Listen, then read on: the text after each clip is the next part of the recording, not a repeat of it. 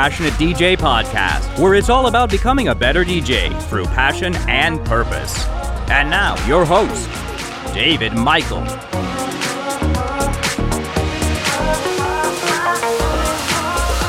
Hello, everybody. Welcome to the Passionate DJ podcast. I'm hanging out with Trip Turlington and Tony DeSaro. How you guys doing? Good. Pretty good.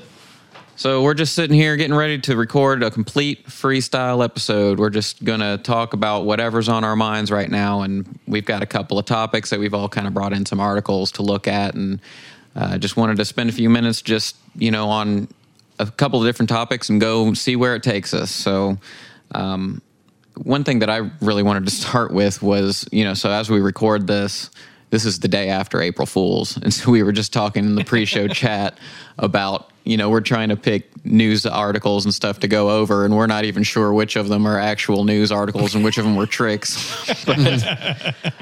Please let Sasha and Digweed be real. Please let Sasha and Digweed be real. That's exactly where I want to start. So if you go to Sasha, is it SashaandJohnDigweed.com, I think it is. Mm-hmm. They have a sign-up page, and that's basically all it is. Enter your email address and your birthday or something like that. And there's no information about why they're collecting it. But, of course, everybody's myself included, in a frenzy about, are they touring again? Are they putting an album together? What's happening, So I don't know if this was a trick or not, but I will say that the page is still up. And I just signed up for it today, and it works. So something appears to be happening, and it's not entirely out of the realm of possibility, because they did reunite for a B2B set recently. What was it? It was Easter Sunday. Ministry of Sound, right? Mm-hmm. Actually, I have an article here, Dancing Astronaut. Let's see. Just so happens that both artists will be at this year's Coachella, which would be April 14th. So I'm wondering if they're going to do it again, or because I think they're booked separately, but I wonder if they're going to, if they're working on a thing, to start touring together or something. One could only hope so. But like I was reading in one article, Sasha, Digweed is Digweed, but their names together carry more weight than they do separately. They really do. They're almost like a group in themselves, even though they're referenced by their own names. There's just something about putting those two names together that, it brings back a particular image and sound and even approach, really, to this kind of music. Mm-hmm. Yeah, I'm a huge fan of both of them, but just putting both of them together, I one of my favorites was Communicate. That was right behind you on vinyl, buddy. Trust me, I still have mine as well. I love the original Northern Exposure mix, which goes for something well into four figures on eBay if you can find a vinyl LP copy of it, but luckily, I was able to find it on SoundCloud or something like that. Right. But there's just the way that it was put together. When they put together those mixes back especially in the 90s, and that's what we know as progressive house. Yeah, right, and it was put together like an album. Mm-hmm. But it was an unending album. There wasn't like track 1, track 2, track 3. It was like a DJ mix as we recognize it. But it just. You want to talk about telling a story. If there's anybody that ever actually pulled that off, it's those two. Yep, absolutely. Yes. Yeah. Well, I hope that that's an actual thing, because that would be like a bucket list item for me, because I've never seen them together. No? Yep. No. I've never seen Sasha. Really? At all. Yeah.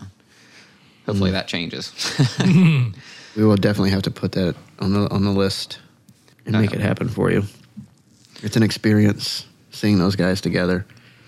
You can sit there for 4 hours, and when the fourth hour is up and they end, it didn't even seem like 4 hours went by. You're like, but but I'm not done yet. When did you see them together? Many times. When was the first time? The first time I saw Sasha was 1998 in Orlando. I saw him by himself. The first time I saw him and Digweed together was 1999 at which is now Miami Music Week, but then it was the Music Conference Week. They played at Ultra together, but but that's not really the setting you want to see Sasha and Digweed in. Yeah. You want to see them in an intimate club setting. So we went to the Crowbar that same week, and that was the first time that I saw them. And then I saw, obviously, a couple of the Delta Heavy tours, one in Columbus. Miami Ultra did a thing called Carry On, which was in the Miami Arena. And man, it was Uncle, Sasha and Digweed, Hernan Catano, and somebody else. But it was, Ultra ended at midnight, and the Ultra Carry On went till 5 a.m. at the Miami Arena, and it was an experience. Yeah, I bet. I mean, that's just giving me chills just thinking about it. That sounds like a pretty awesome. Any chance awesome I get weekend. to see those guys, man, I'm there to see them. That's what got me into electronic music. The Renaissance CD set, and I've said it many times on this show, but seeing those guys play an extended set, 3 or more hours is just mind-blowing. It really is. It took me until I think it was 2 years ago to finally see Digweed, and that was in Detroit, and that was the year when it got rained out, and it was like freezing cold, and I held out as long as I could. I was like 35, 40 minutes in, I finally had to go. I was soaked head to toe, and I was miserable, but like I said, that was like a bucket list thing for me. Like, I'm gonna be here as long as I can. Right. But it was great because the stuff that he played that night was it was everything that I'd hoped to hear John Digweed play, and I was like, wow, this is great. And so he was booked again and played main stage this past year. And when we heard him on the main stage, I don't know if it just the sound was too much or if he just played a more techie set, but all I heard was bass, and I couldn't really get those melodic sounds. Yeah, I couldn't get lost sounds. in the the hypnotic effect of what Digweed's music does for me. Absolutely. So I was kind of a little disappointed that the Good Weather Day was not the better of the two sets. So I don't know, like I said, if that's a product of him being on that stage, whether it was the sound or if he just played differently. And it was a different time, too. It was during the day, whereas the other was at night. But, yeah, don't get me wrong. It was still a blast. But like I said, like even when I saw him at Ultra on the main stage in 2000 on the beach, just wasn't the same as seeing them in that intimate setting. It's a whole other ball game. Because, I mean, those guys, their first hour is just getting going. You know what I mean? Like, their second and their third and their fourth hours where it's really at. foreplay. Yes. Great way to describe it.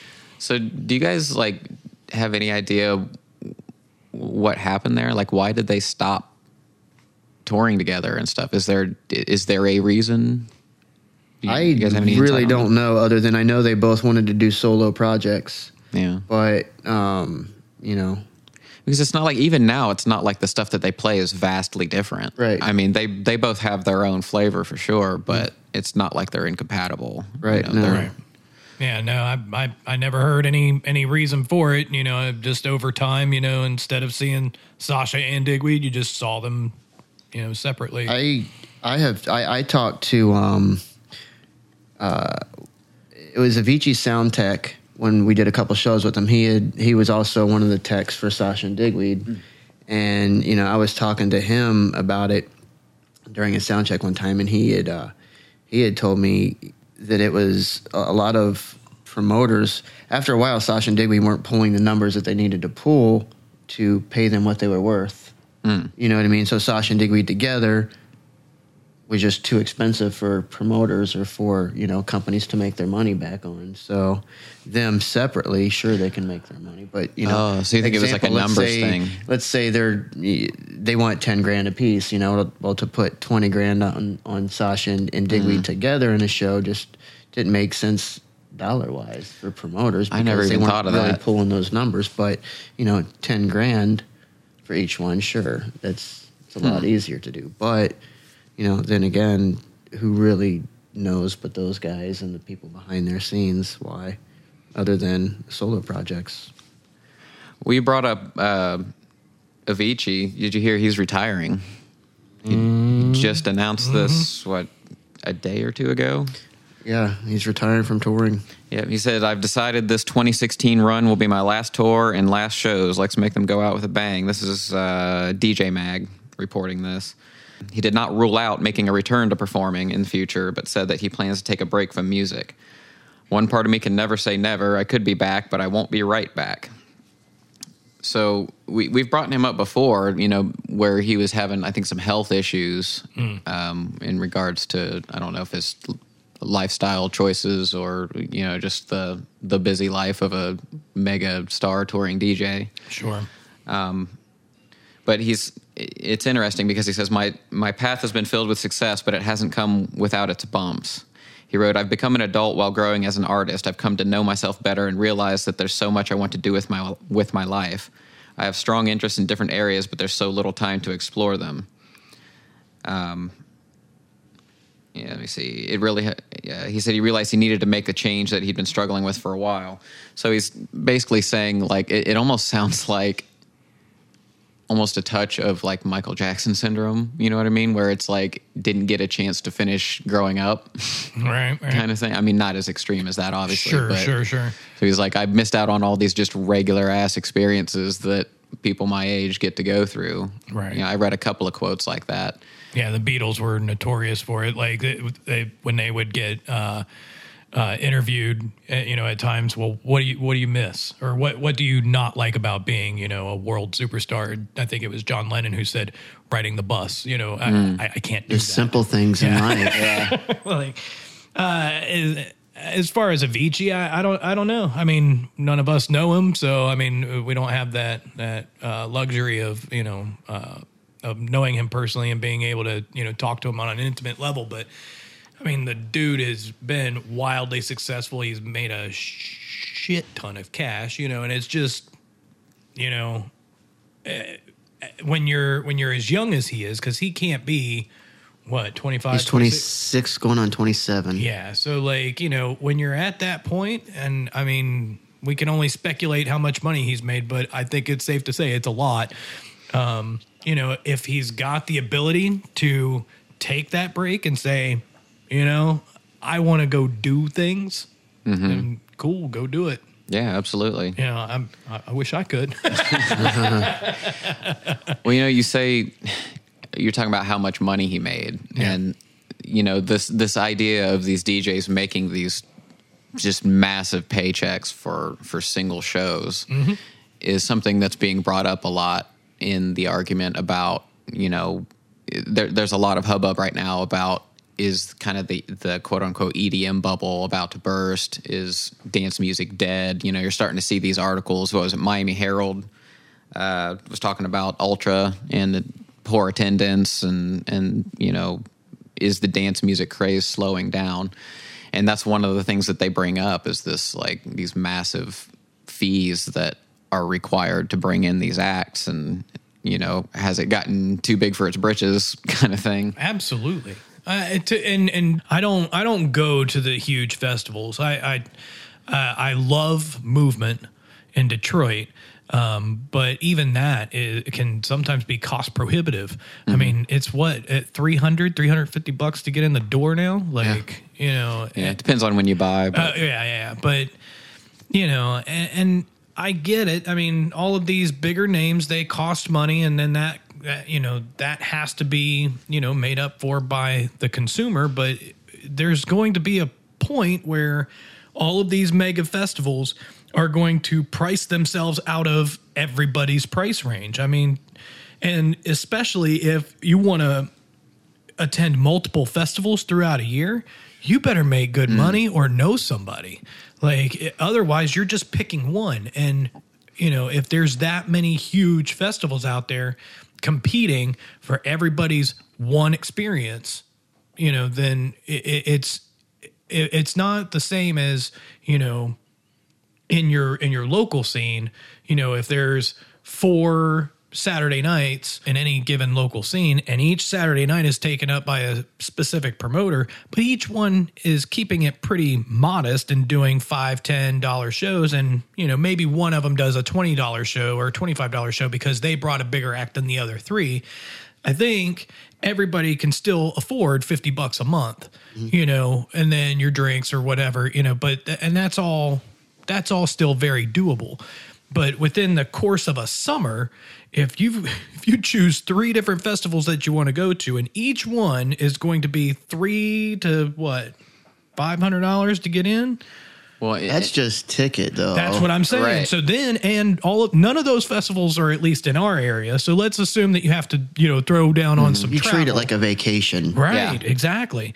And we all know what vacations cost. Right. And you throw in, your lodging, your gas, and food, and everything else. Well, and then you take into consideration that the primary demographic for most of these festivals are like college age kids. Exactly. So it's not something that their parents are going to go in on, but they're not old enough to necessarily afford doing that all the time. They're probably in college and that kind of thing. So then you end up catering to the rich kids. Right. Yep. Right. And then we were talking about, Tony and I went to brunch and we were talking a little bit about this, where a lot of these mega clubs and things, they're relying on things like bottle service to be able to pay these massive fees. Right. Because if they can get a couple of, well-to-do groups in there, then it kind of pays for everything. There was, a show in Columbus that I attended, and the club is no bigger than Therapy Cafe, which, for the listeners that don't know, Therapy Cafe is a 225-person capacity venue.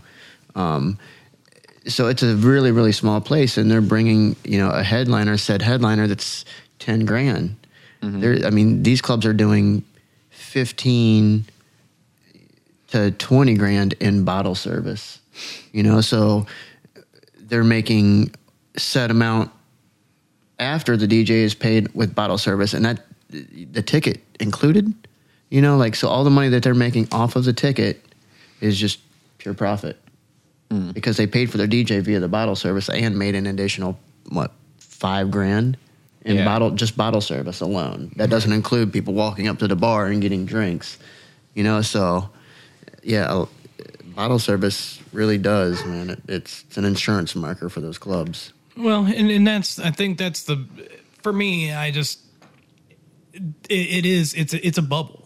And it's artificially inflated. Mm-hmm. When you're paying for something based off of this and not the actual consumer, then eventually it's just not. That's not sustainable, because what happens when these people that are taking care of the cost of everything are no longer interested, right? Or move on to the next big when it's thing. not cool anymore. Right? Exactly. Well, I'm going to butcher the name, but it's the CEO of Dancing Astronaut. So it's Cynthia Chidambaram, something like that. I probably butchered that, but puts it like this. They say you see someone DJ and throw his hands up and fireworks in the background, and that experience is replicated 100 times. So how is it changing for you? What's the selling point unless you're a super fan? So basically they're saying this, people are getting burnt out on it, because how many times you're going to go out and spend, a couple grand on bottle service to see the same show over and over again?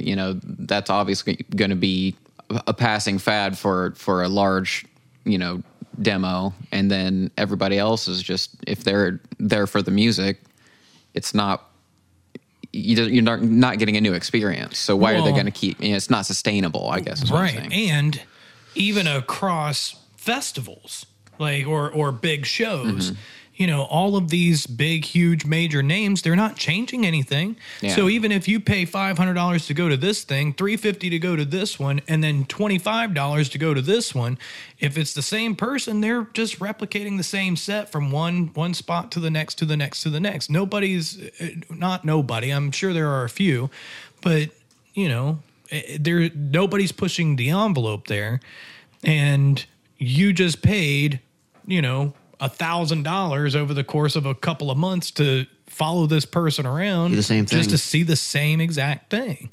And I get it. When you're on the road, there's not a whole lot of time, and it is quicker, it's easier, and it's more efficient to play the same set, across multiple cities.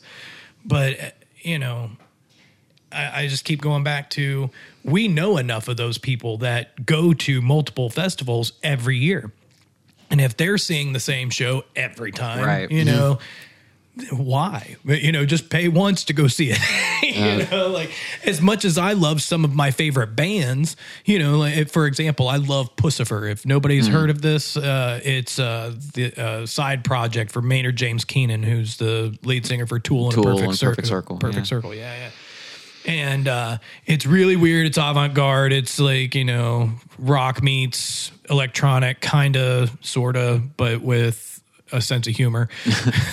Anyway, and as much as I love that, and as unique as those shows are, the only time I have ever seen Pussifer more than once in the same year was when I knew that the show is going to be different. So, like, I would catch one in Cincinnati or Columbus, and then go catch it again in Chicago.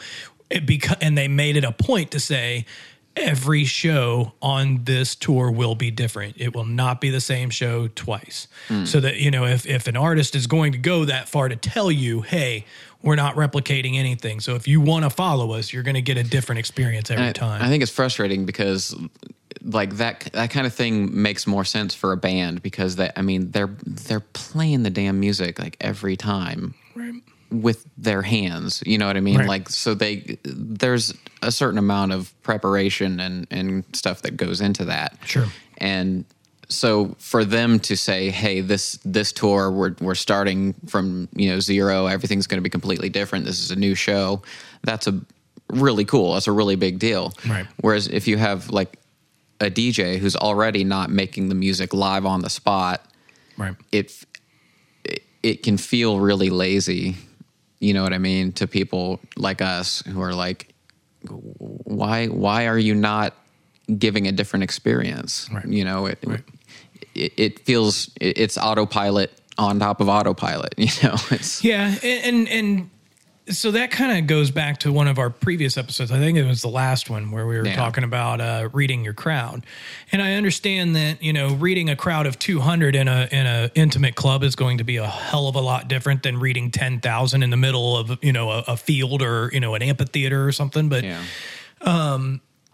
but as somebody who had to learn the whole reading a crowd and get comfortable with that, you know, like I said in that episode, I started out, you know, with pre-made sets, and, you know, then I would play that pre-made set for like my next 4 to 6 shows. And after those 4 to 6 shows, well, I'm kind of sick of this set, you know, so I need to put something else together. So actually doing that, you know, on a much grander scale, like I would get bored. Like, and I mean, that's just me as an artist. I would get bored with that. Like, and so I would be the one who totally deviates. Like, like, to be fair, there's probably a lot of anxiety that takes a role there too, because I mean, if you're playing in front of, you know, 100,000 people and making $1 million or whatever it is, I know that's an exaggeration, but like, it's like, well, I don't want to mess up in front of all these people, you know. I mean, they have expectations, sure. We kind of talked about before how, you know, a lot of these people didn't come up DJing. They found themselves DJing because they produced a hit or whatever, and so. Not that really gives them a pass, you know. I mean, we'll judge artists based on their artistry, and that's the way it is. But I see why it happens. At least I feel like I do. Right. I mean, and I don't argue with it. I just don't put my money into it, because there are going to be those people who don't mind, don't care, and are perfectly fine, you know, putting their money into that product. And, you know, for them, okay, great. But for me, I wouldn't do it that way. I don't think I want to put my money into a product that continuously perpetuates that. So I just don't. Agreed. Well, I'm looking over the Miami Herald article. It's titled, "On the Eve of Ultra Music Festival, the dance music craze is slowing down." Do you guys feel like that's the case? I mean, do you feel like this kind of wave we've been riding for a while is coming to an end, or is that just an ultra thing? Do you want my honest answer or my snarky answer? Yes. I think it's something that we've all said, I've told you so from the beginning, because we knew that when I say we, I'm talking us that's been in this music before it became popular and cool. Once the coolness wears off and it's not the cool thing, all those people are just getting tired and bored of it. But the ones that really fell in love with the music and, it opened other doors for them to pursue electronic music outside of big room EDM, that's starting to happen. So hopefully the smaller events and I can give an example like Eric Prydz, for example, like how are you going to put him in a venue that holds 200 people? That's what that's what he's been doing. He's been doing smaller clubs. Well, now he's doing the what is it, Eric Prydz 3.0, whatever. But you couldn't put that guy in a club with 200 people because he pulls 1,000 heads. But now, I feel hopefully it just brings it back to the smaller clubs is what I'm trying to say, I guess. Yeah, I mean, I've always kind of thought that. I mean, we were talking about this last night, actually. So we talked about First Fridays. Tony and his production company throw a First Friday event, and so this happened last night. And we're talking about how even if this sort of mainstream wave of EDM, even if it is dying down, this is something. It's a wave that we can ride as the quote underground or whatever, the people who care, however you want to put that terminology. We'll be able to ride that for a while because it infuses the underground with a new strength, and I feel like that curve lasts a little bit longer than the mainstream curve, Sure. That cycle. So I have good feelings about where the rest of us are going to land on this. So that's you both kind of touched on where I was going to go. My snarky answer is I hope so. I hope that the attendance dying down is one, a wake up call to everybody who is in charge. And I'm saying that in air quotes, wherever the money is, wherever the decision makers are, I hope they understand the mainstream wave is on its way down. And so let's recognize that for what it is, make whatever adjustments we need to, and get back to our roots. Yeah. Mm-hmm. That being said, now my honest answer is that I think the EDM influence has been impactful enough on the mainstream. That's what I was going to say, impactful. Yeah, that it's not going away. So we're still going to hear electronic sounds and dubstep beats and stuff like that in our car commercials and selling shampoo and whatever other, crazy things that they find a use for it. It's still going to be in pop music because pop music has borrowed that from us and made it their own now as well. Which is what pop music does. That's exactly. Yeah.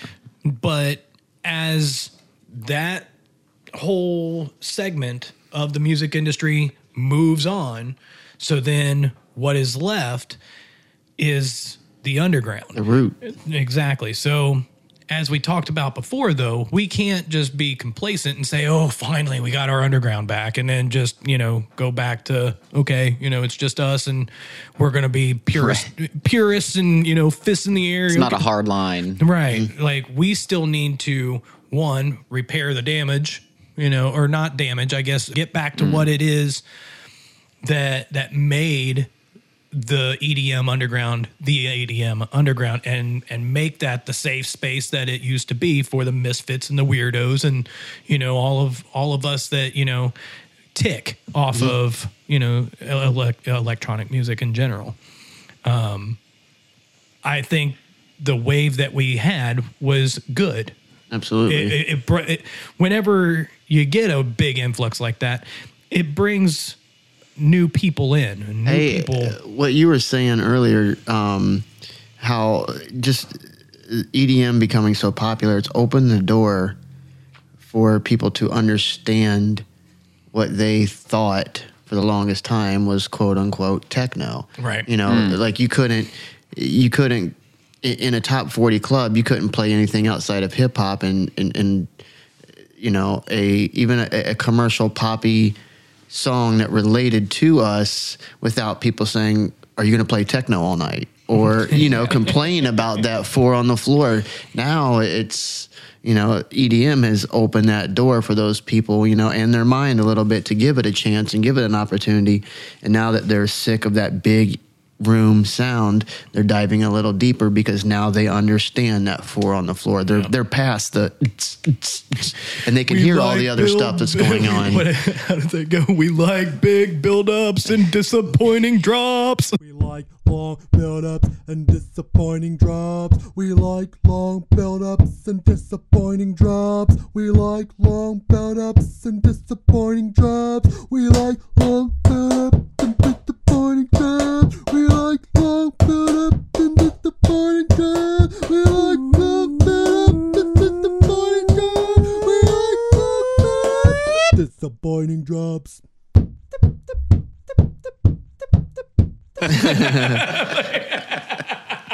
Now they at least understand it, and they can, and they're giving it a chance. Right. And hopefully the ones, like we said, that, are into it for just that reason go away. And the other ones that we've opened that door to, dive deeper and say, oh, I really understand this, and embrace it. And I don't think it's necessarily really any different than the way that any of the rest of us were introduced to this kind of music. I mean, I was into big hands in the air, unicorn, rainbow trance when I got into this. And it's not the stuff that I listen to or play now, but there was something about that music that caught my attention. Mm-hmm. Yep. And I said, oh, I like that synthy thing that's happening. What is that? And I like that this beat never stops. Why is that? There's this hypnotic thing going on. And so there were a couple of things that I picked up on amidst the big wow factor of whatever, lead that I heard or cool vocal track. And, those things tend to stick with you when you don't realize it. Kind of almost like a subconscious thing. And you start seeking more and more of that. And then it for people who are into it for the music, they'll stick around and keep exploring. And that's why I think that what we call the underground depends on these kind of waves to infuse it with new life and new blood, literally, because, I think it's also fair to say that when you have a big, wave like this, that group of kids that comes in grows up, and in a couple years their tastes are evolving, but they were introduced, when they were in college, they heard this EDM thing. Right. And so that, then they start looking for maybe different types of that sound that exist in other genres that they're exploring, and it kind of affects their entire, musical interest from that point on, Right. And I can remember when I used to throw parties on a regular basis, we operated with the understanding that the average lifespan of a raver, was about 2 years. Somebody comes in, they party hard for a couple of years, and they when they first come in, they're all about it. They love it. Some may last a few years, 4 years, whatever. But, people who have the longevity, for a decade plus are far and few between. But it comes back to exactly what you talked about. What we're talking about is about a bunch of people who are college age, and they are experiencing something new. They're giving something new a try and taking it all in, and then over time that becomes a part of them, and and their life experience. But then they've found something else, and it just keeps moving. Where there's others of us that no, this is what we like. I mean, I've been all over the gamut. I've industrial, clubs and top 40 clubs. Rap, hip hop, and all of that kind of stuff. I mean, I've my musical taste, as long as it's not country, I love it. But at the end of the day, EDM. And I say that in the term that I understand it, is what I love, and it's always been what I love. But so the hard part for us right now is, as this mainstream thing kind of passes us by now, now how do we keep the new blood coming in and keep them interested? And then when they're not interested anymore, get the next wave in and the next wave in. And there will be some of those that stick with it just because they're like us and that's what they like and this is what they love and they'll find their place in it. But, you know, for all of us to just say, yeah, awesome. The mainstream is gone. We're going back to the basement, you know? I think electronic music is here to stay. Yeah. Oh, yeah. It's not going anywhere. Yeah, no. You know, all of those articles, I saw a few of them over the last week. Is music or is EDM dead or is it dying? Yeah. Is the bubble bursting? Is the bubble bursting? Yeah, but the cool kids are getting older and moving on. What's that? The cool kids are getting older and they're moving on. Yeah. something like that. Yeah. But there's an article on Magnetic Magazine that the headline was SFX sinks, Miami Music Week attendance is down, Vegas has had enough, and everything is just fine. And the tagline was, "Don't believe the hype. That's what got us here in the first place." Yeah, for sure.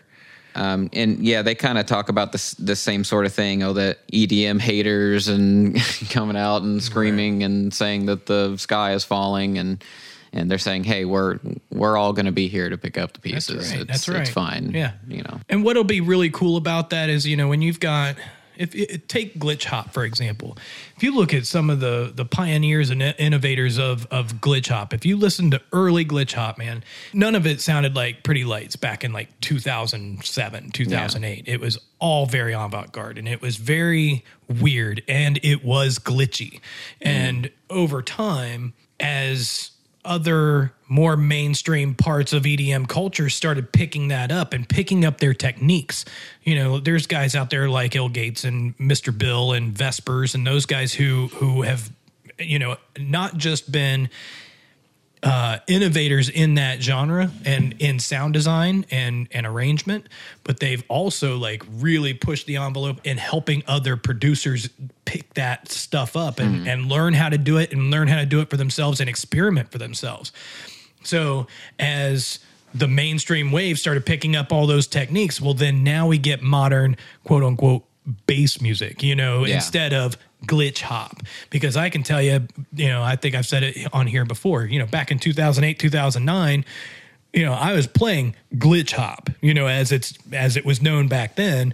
And people were like, are you going to play something different? Like, this is way too weird for me. But now if I play out glitch hop, you know, you get, I mean, people are eating it up, but it's because today's glitch hop is not the same as, you know, the glitch hop of 8 years ago. Yeah. So, it'll be where I was going with all of that was it'll be really interesting to see once the mainstream wave has kind of moved on to see what kind of innovation comes back out of, you know, electronic music sound design and arrangement techniques and all of that when there's nobody saying, how can I wash this down or dilute it and make it more commercially viable? You know, instead, you know, this is raw. This is grit. You know, let's do something cool with this. You know, I really wish that we had somebody in studio that was like really present during the like rise and fall of disco.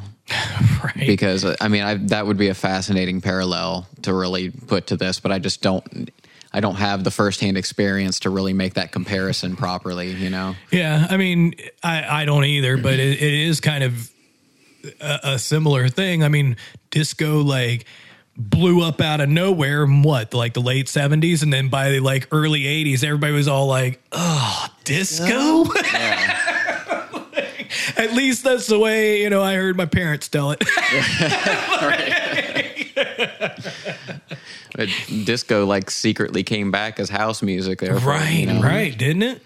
I mean, there's a whole, you know, subgenre of house called disco house. Yeah. I love that stuff too. Oh, yeah. House got me interested in disco. Really? Yeah. See, I was raised in a house on Motown and disco and all that stuff, so yeah. My parents were into all the weird 80s stuff that replaced disco. So we were talking about, you know, just kind of to wrap up the ultra stuff. I mean, we were speaking of disco. They actually bring that up. EDM is over. It's like disco, says Vanessa Menkes. I'm not sure how to pronounce that. It's the former head of communications for the now disbanded Opium Group. So they owned like Mansion nightclub and so on. Miami nightlife, pretty much. So she said, in 2005, you could open your doors on a random Saturday night and make $150,000. Those days are not coming back.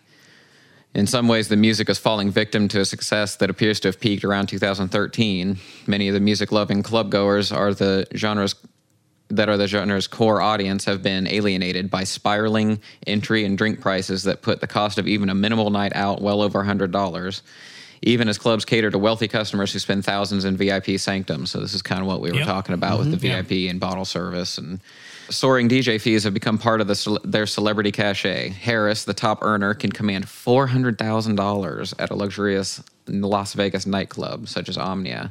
Other elite acts make $200,000 to $250,000. I mean, that's just insanity to me. Yeah. I would have never thought that anyone would ever get paid that much to do this. Right.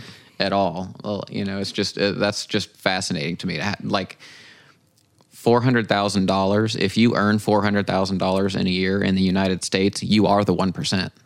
The 1% is $400,000 and above. I think not everybody realizes that. Right. So he's making that money on a set. Right. It's just insane. Right. That's where it comes in that it's not the fact that he's a DJ. It's the fact that this guy's got a hit record on the radio and he's a brand. He's a brand. He's a presence that everybody wants to look at. It's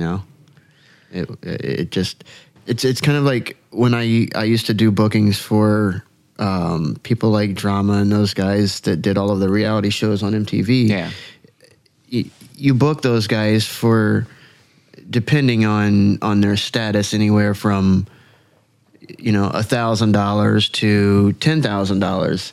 And all these guys did were, they would go in the club, they'd sit there in the VIP section and maybe take a couple pictures with some patrons in passing or sign a couple autographs. But people would pay $10, $15, $20 to come in the club to stare at, said reality TV show person, not a A-list celebrity. But that's where I feel the DJ thing is gone. It's not Calvin Harris the DJ or Steve Aoki the DJ. It's these guys that have hit records on the radio. That's everywhere in social media. They're kind of a celebrity-ish, whatever. They fit in that category. So that's what it's kind of boiled down to is. When you watch these intros and these guys, they have their intros, these big DJs, they have their intros. And the intro comes on and the big LED wall is playing and all of a sudden they appear from behind the decks. They stand up, throw their hands up, the crowd goes fucking nuts. And for what? It's because it's that person. Yeah. Not because that person just did a badass mix or that person, it wasn't. They're there for the spectacle. Right. That's what it's boiled down to. And that's what these guys are getting $200,000 for. Yeah. Not because they're world-class, phenomenal DJs, which some of them are, but realistically, they don't need to be. Yeah. Right. And that's where I was going to kind of take that point and be like, is EDM going to cannibalize itself, at least in its current mainstream form? It's cannibalizing on itself because you got all of these people that are charging these exorbitant prices, right? Just to be there. Like that, not to ask them to do something earth-shattering or mind-blowingly impressive. They just have to show up. Mm-hmm. And anybody who's taken a basic economics 101 knows that prices are sticky. So as this whole thing takes a huge downturn, all these guys are not going to say, well, I used to get $1 million to show up somewhere. If I have to take 250,000, I don't think that's really worth it anymore. Because I've already made 10 million by doing 10 shows in the last year. Okay, so fine. And that's all fine and good. And then those guys can, move on and do whatever they're doing. But I think people are going to see all of this as a collapse when really it's just going to be a morph, because you're not going to be able to unplug the influence that EDM has had on pop culture and mainstream music and all of that.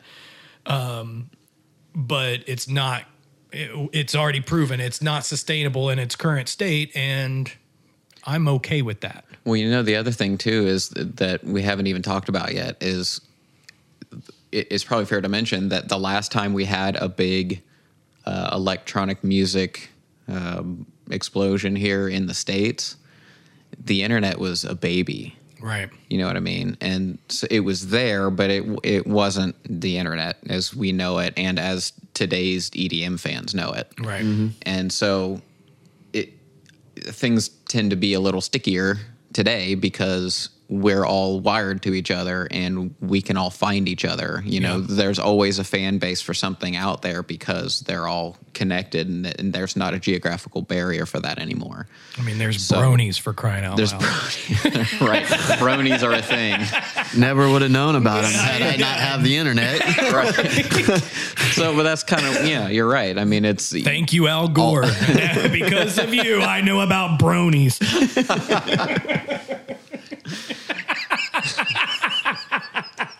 Jeez.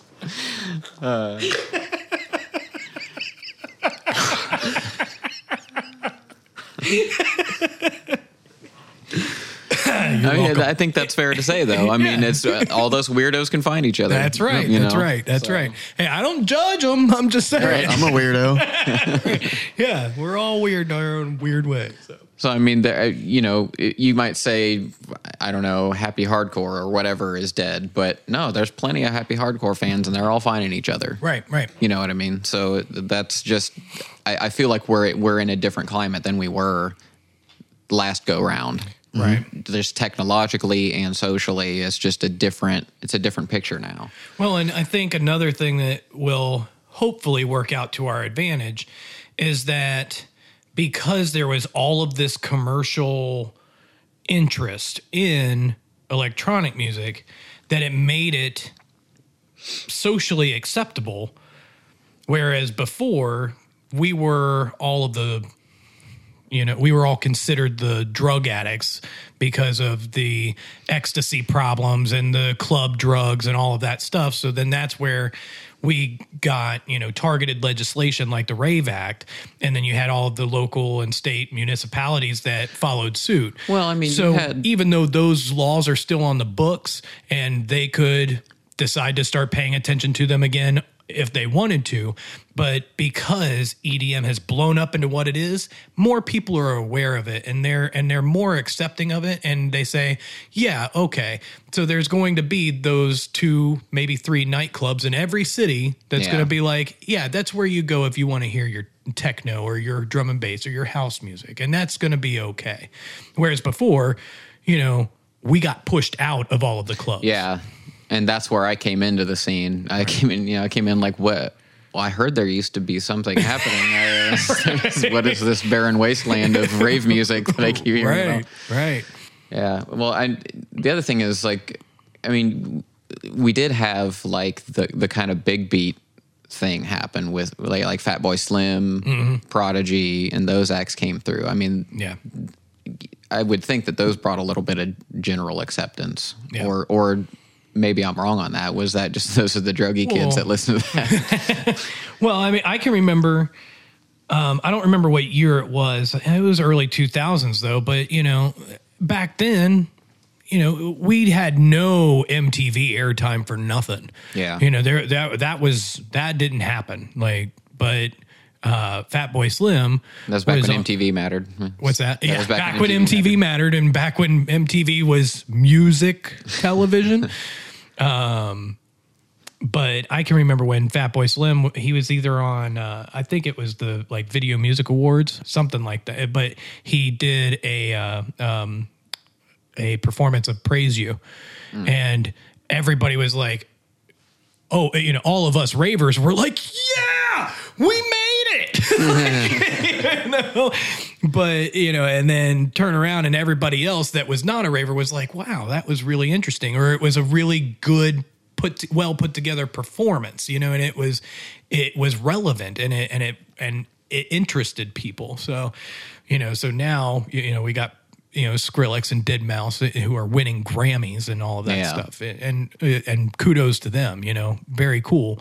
Because if nothing else, even though those are the big commercial, quote unquote, pop guys in EDM, and they're winning Grammys and all of that stuff, but that solidifies it and says, yeah, EDM made it here. Yeah. You can no longer deny it and say that that electronic music is not actually music. Yeah. Because you still have every guy at a Guitar Center doing guitar lessons that says, I can make techno. It's not that hard. It's stupid. It's not real music.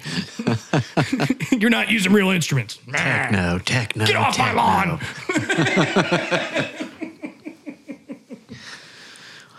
All right. Well, this Miami Herald article kind of wraps up by saying that, they talk about how a lot of 20 and 30 somethings are opting for smaller lounges and clubs, moving away from the bigger festivals and mega clubs. And let's see. Yeah, they say pop music tends to go through cycles in which music styles bloated with success and saturating the culture give way to upstart underground genres. Punk and new wave supplanted disco and stadium rock. Hip-hop and grunge inspired those bored by pop. House music started in gay, largely black and Latino clubs in the 80s and then expanded to underground raves filled with blissed-out kids. Now EDM seems due for its own comeuppance. When anyone tries to make anything corporate, it's over. And they say that this was the CEO of Dancing Astronaut, says, most of the clubs I go to don't play house music. She says it all sounds the same. So it's interesting that, we're just talking about, the people who are really there and in it for the music stick around, and the rest are going to move on to whatever it is that tickles their fancy, right, and right. Ain't nothing wrong with that. Yeah, no, not at all. And I do think that as things kind of splinter off and people do opt for the smaller clubs and get back to a more intimate experience, like I think that's a good thing. Don't get me wrong. I used to love playing for 2,000-3,000 people on any given weekend in our area, back in the late 90s, early 2000s. But, sometimes... Tell me about that, Uncle Trip. I would love to still do that. But at the same time, some of my favorite sets are the 200 to 300 people at Therapy Cafe. Mm-hmm. Yeah. Like, and it's a different experience. And I don't get me wrong. I mean, if you ask me which one I'm going to opt for, I'll probably opt for the bigger crowd. If you give me the choice, hey, play for these 50 people or play for these 50,000, give me the 50,000. Right. But I don't not value the smaller gigs, because sometimes those are the most emotionally fulfilling for you as an artist, that, you've got this real small group of people that, are digging what if you can keep their interest and, you keep that synergy going with them. Yeah. Then, that's awesome, because sometimes the bigger crowd is just there because it's the bigger crowd. Right. Not everybody's into what you're doing. Okay. One thing that I do want to say though on this is I hope a lot of people that are going to the EDM things, and I hope they don't look back on it kind of like, let me think of a scenario. Like I would look back at myself in 1989 thinking, I can't believe I wore Z Cavariccis or Skids. You know what I mean? I don't want them to look back and say, oh, I can't believe I listened to that music and went and jumped around and thought it was a cool thing. And you know what I mean? Hopefully they keep their mind open to it, and, and they're mature in their sound a little bit. And, when they do dive deeper and things like that, they still give it a chance and don't look at it like it was just the cool thing. Yeah. Yeah, it's not ICP. Right. Well, send all hate mail to David at passionateddj.com. Actually, the ICP is probably not a terrible parallel to draw, because they do have their underground hardcore fans. Right, absolutely. Yeah, no, I said that. And it went the same way, But they also have a big or at least when I discovered them casually through other people who discovered them casually. And we all kind of like listened to it and bought the albums and played them and all, and we played around with it because it was funny to us. Yeah. And it was, but Great Malenko. Right. Everybody was coming through Great Malenko. That's the one. Yeah, exactly. But then when you see what the hardcore underground of all of that is really all about, and they take it so seriously, and you're like, okay, well, this isn't for me. Yeah, this is a little much. Yeah, I'm gonna move on now. Yeah, so. This started almost as a comedy album for me, and this is something else. I don't know. Right. So, I'm with Tony. I think, I never look back and regret, playing Booty House. I don't ever, which is now called G House, I think. So it's amazing how things are so cyclical, but it needs a new name every time it comes around.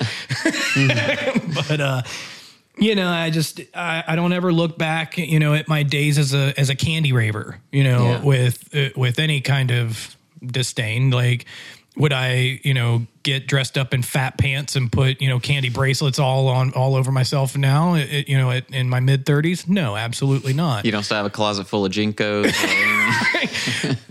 UFOs, thank you very much. But the wrong scene, right? Right. But, I just, it's all in, you're taking part in the scene as it is at that time. Yeah. And if you're enjoying it, and if you have enjoyed it up to this point, well, don't throw the baby out with the bathwater.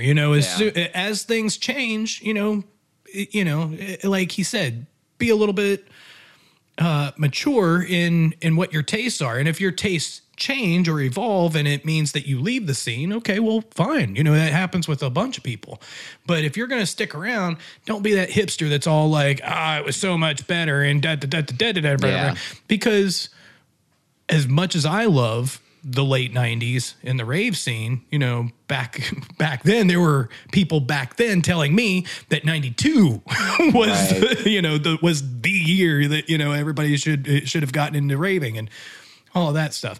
No, it's never good enough if you were there first. Right. Some people. So just enjoy the experiences that you've had and look for ways to keep enjoying it or contribute to other people enjoying it.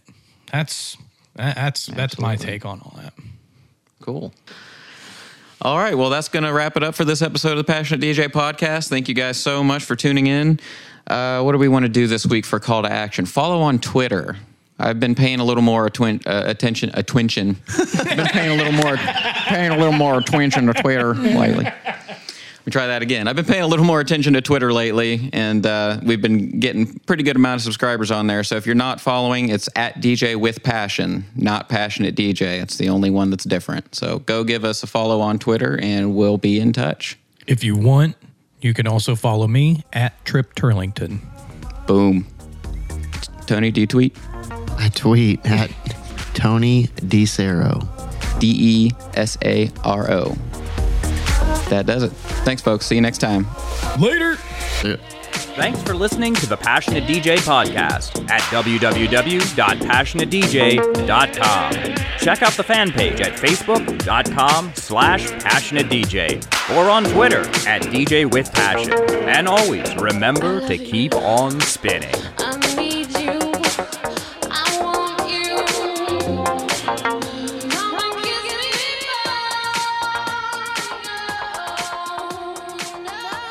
I don't even have a SoundCloud, bro.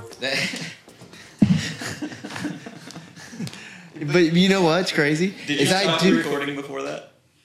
It's still going. Oh, great. The funny thing is I do have a SoundCloud, and because I liked one mix, it was an Adam Bayer mix or something like that, it posted to my SoundCloud. So somebody had posted my SoundCloud, and the only thing that comes up is an Adam Bayer mix. Did you do a repost? Yeah, it must have been a repost. Yeah, it was a repost. But if you look up, my SoundCloud, that's what comes up is that Adam Bayer mix.